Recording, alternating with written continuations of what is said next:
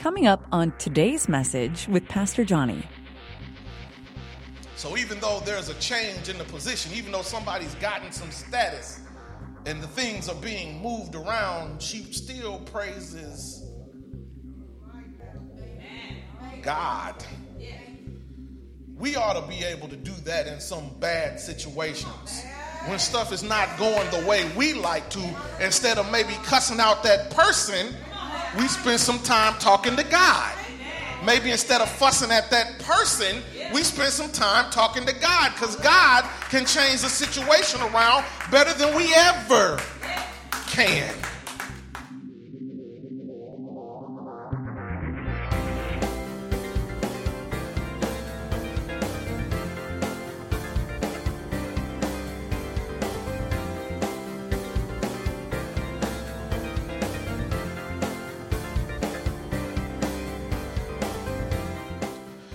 For the time that is ours to share together, I want to talk a little bit about the burden of birthdays. The burden of birthdays. I'm getting intimately familiar with birthdays. I have 3 young children. And so they have birthday parties. And because they're friends with all the people in their school, it becomes the custom to go to those students' birthday parties. Amen. And so if I don't have some sort of a meeting or something that I need to go to, that Saturday is either going to be some sort of community service obligation or a birthday.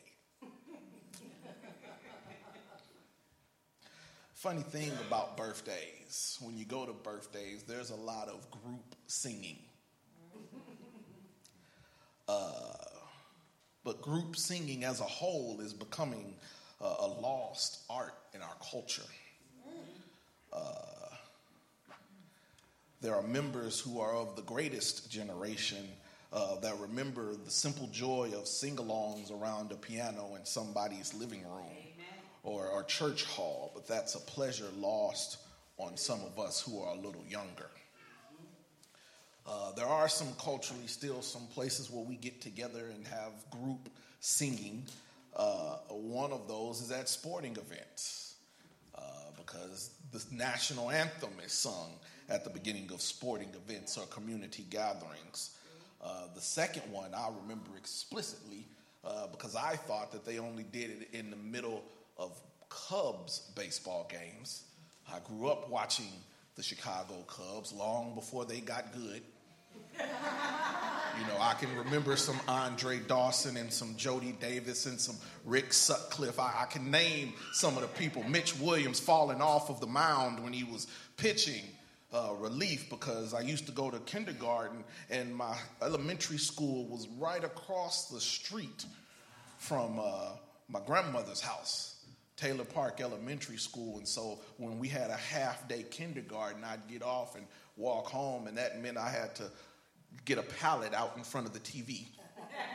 A pallet of a bunch of blankets put down on the floor in front of the TV so I could watch. And then I either had to watch Cubs baseball or soap operas. I can tell you all about Victor. I can tell you all about Victor, but during the 7th inning of those baseball games, Harry Carey would come out and they would sing, "Take Me Out to the Ball Game," and everybody would sing that, and it still goes on today. The third is usually around midnight on New Year's Eve. Although the Scots dialect for the song "Auld Lang Syne" is largely unable to be understood by most modern English speakers, most partygoers, when the clock strikes 12:01, cheerfully mumble their way through the song, and maybe a little beverage that you might have been drinking during the party might help you, but it basically means all lang syne for the sake of all times. Should all acquaintance be forgot and never brought to mind, should all acquaintance be forgot and all lang syne. The other place that community singing happens is happy birthday. Just before the guest of honor blows out the candles on the cake, for quite some time, people would sing happy birthday. And I always wondered when you went to a restaurant why they would not just flat out sing happy birthday. Everybody had their own version to it that they had to sing, but apparently they couldn't do it because that song was copywritten. And it was if you sang it out loud in a public place like a restaurant or a skating rink or something like that, that somebody who had the rights to that song would be looking for that money. But now that it's under public domain, happy birthday is bigger than ever. There is something very intimate and personal about singing happy birthday to you.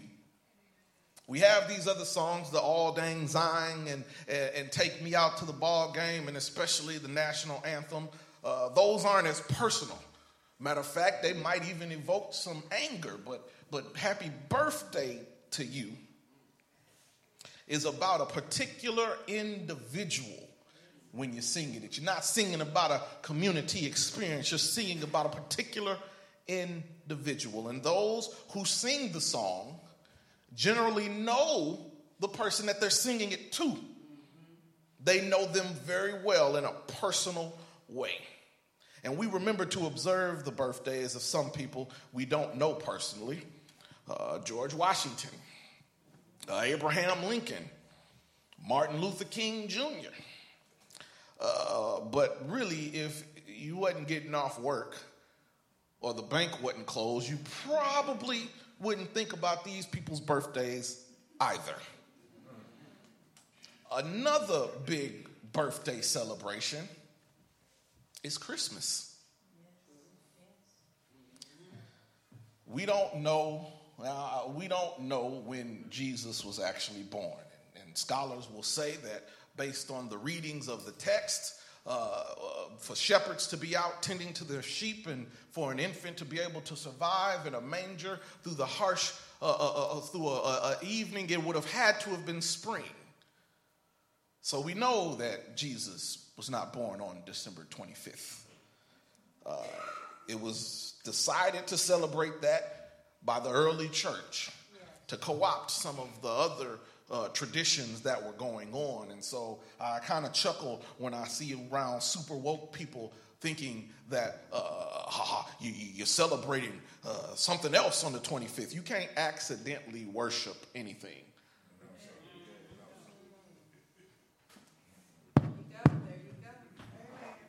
You can't accidentally. I just got finished saying after we said we worship you, Emmanuel, right?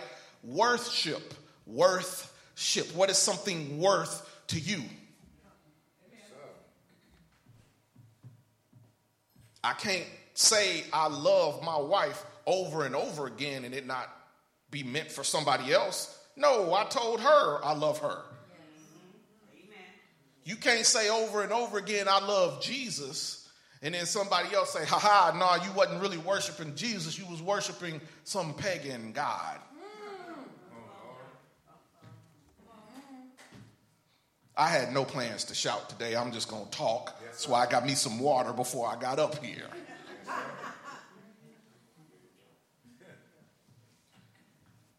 So we don't get caught up in the fact that Jesus wasn't born on December 25th.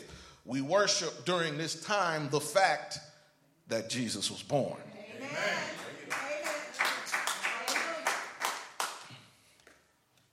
People were worshiping the Roman winter solstice and Mithraism and Saturnalia and a whole bunch of other things was going on during that time, but I'm not worshiping Mithraism or Saturnalia because if Jesus is in my heart when I'm doing it, then you can't accidentally worship anything. And so whether they celebrate the coming of the Son, S-U-N, we celebrate the coming of the Son, S-O-N.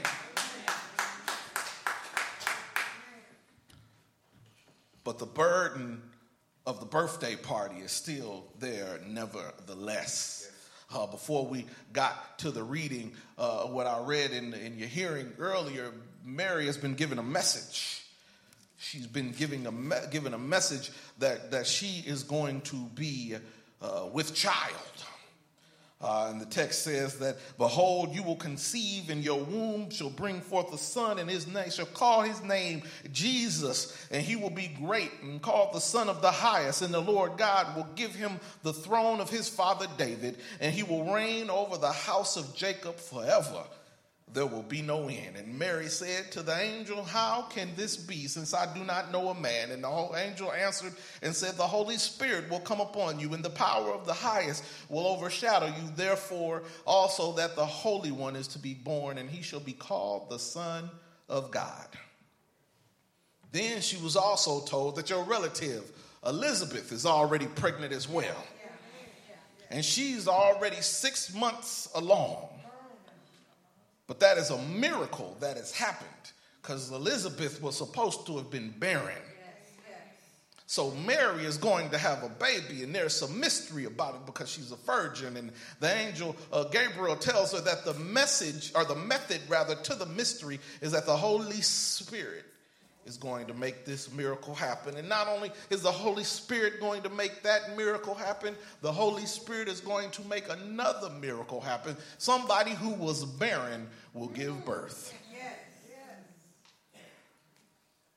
And she is already 6 months pregnant. And so what does Mary do the moment she hears that? She rushes to Elizabeth. And there's a babe within Elizabeth, and this babe is within Elizabeth, but even though she has a baby inside of her, she still gives Mary a blessing. Mary comes to visit Elizabeth, and and the baby that was within her jumps. And this gives both a visually descriptive detail. And I'm reminded when I think about Elizabeth giving birth to John, and John's going to be older than Jesus, but John is still going to be out there saying, prepare ye the way of the Lord. Yes. Just because he's older.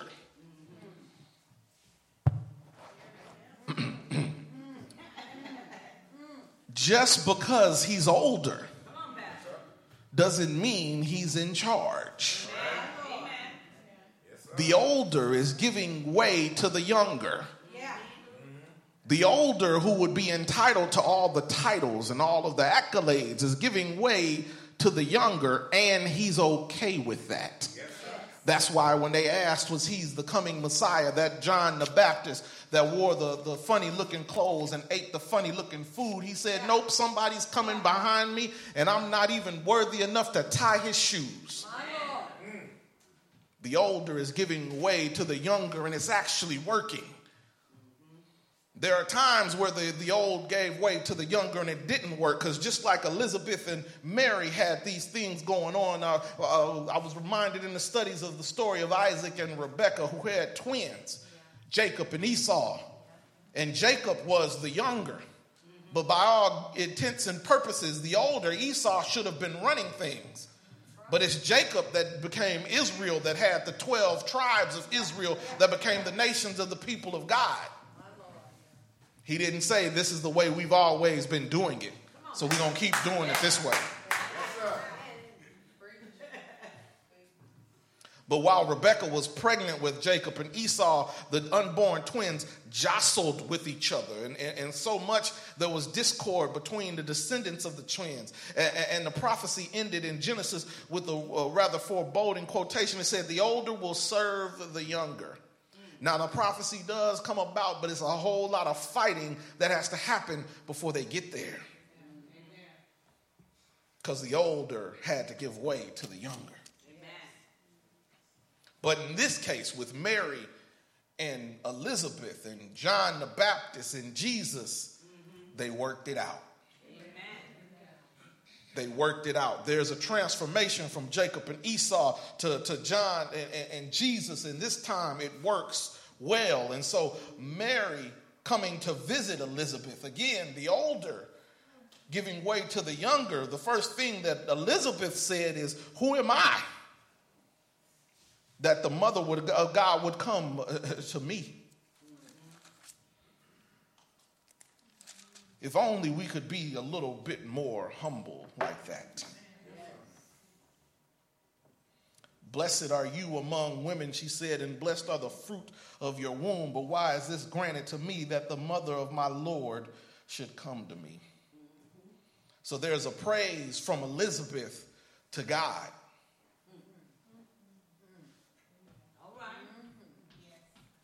So even though there's a change in the position, even though somebody's gotten some status and the things are being moved around, she still praises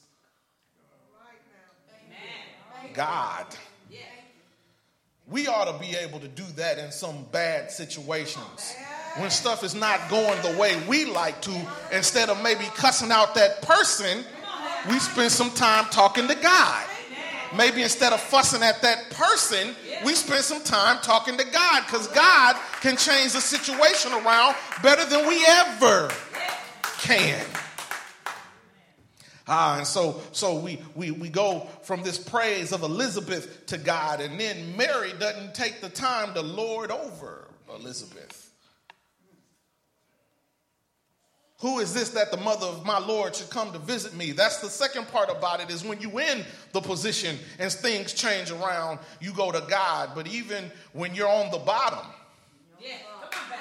and you work your way up unexpectedly, you still give the praise to God.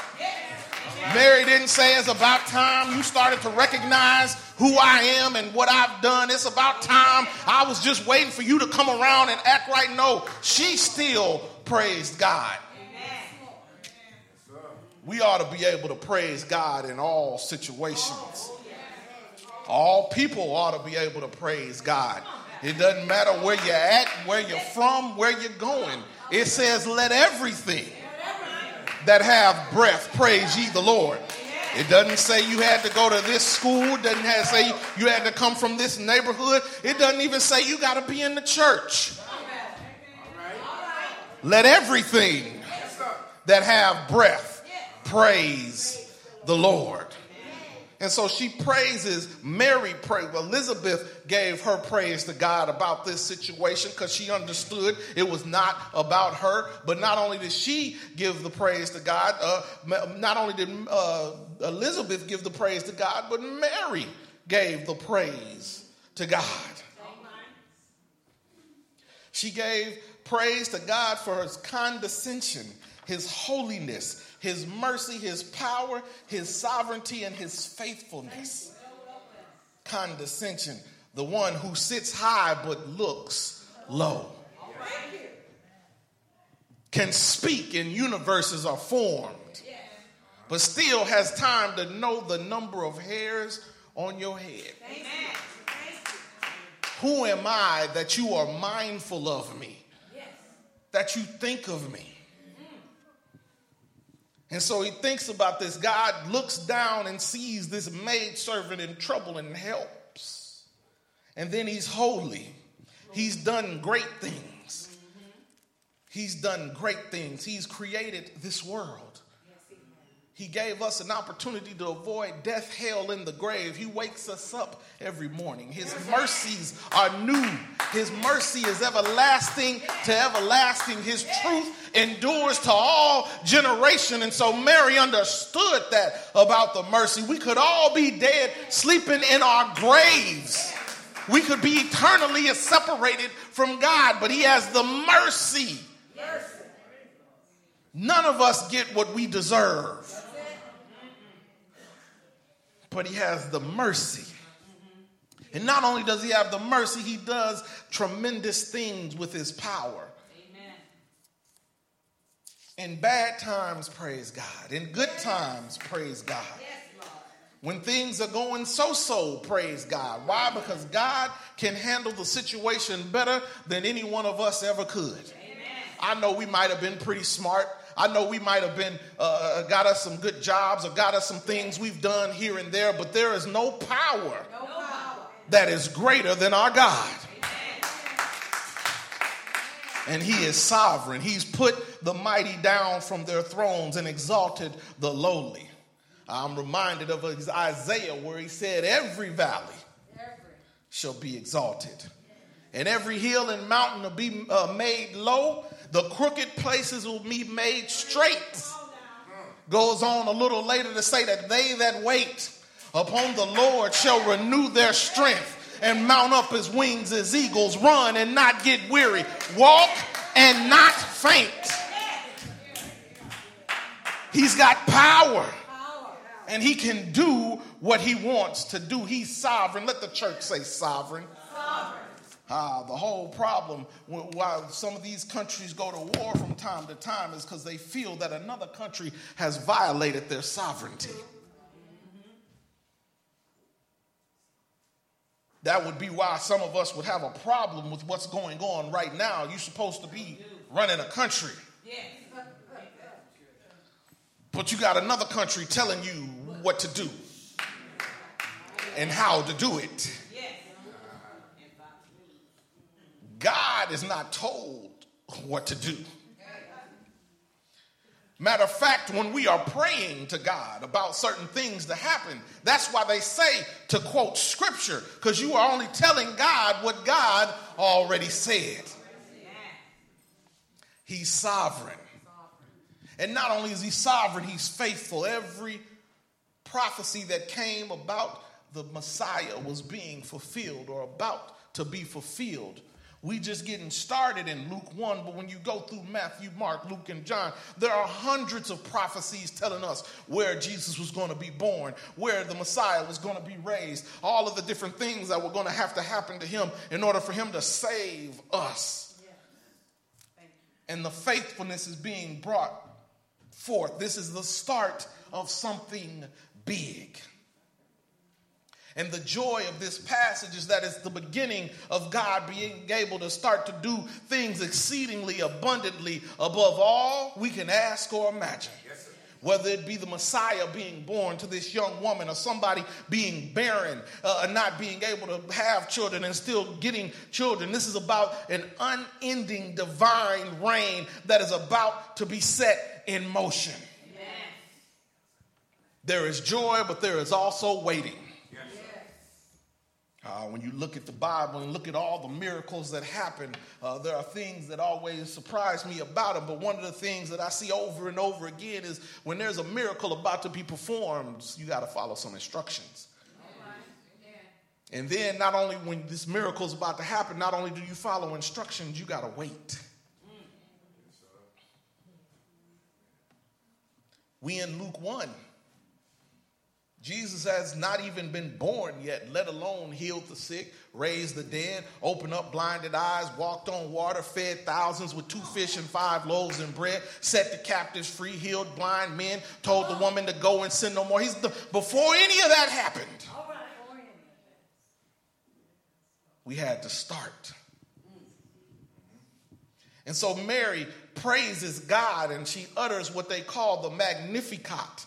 And talks about the things that are going on. She's talking about God's faithfulness and God's sovereignty and reaching down to her in her lowly state and drawing her up. And she's coming from Scripture because everything that she talks about could be found in Scripture. When she says, my spirit is rejoiced in God and Savior, she's talking from Psalms and then talking about that he's regarded the lowly state of the maidservant. That's Psalms again. And he has done mighty great things for me. Psalms again, 71. And holy is his name, Psalm 111, and his mercy to those who fear him, Psalm 103, from generation to generation. He has shown strength with his arm, that's Psalm 98 and Psalm 118, and he has scattered the proud from the imagination in his heart. He has put down the mighty from their thrones. That's 1 Samuel 2 and 7, over and over again.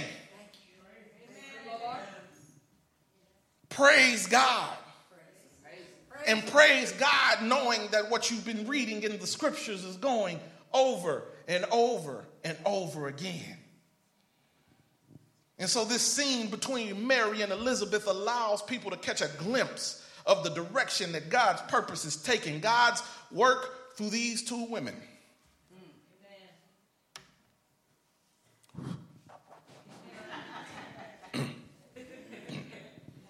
Y'all already know where I'm in, all right? God's work through these two women and the sons that they would bear is to be seen as a singular act. Both sons have a miraculous conception together, and their singular purpose is being made through the priority of one son. Jesus takes precedence over John, but they still got to do the work, and therefore Mary takes precedence over Elizabeth. But they are fine with that. They are fine with playing their role.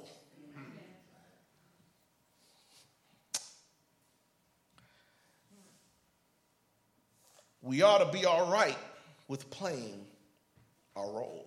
Yes. Yes. I was watching the second greatest basketball player of all time, LeBron James.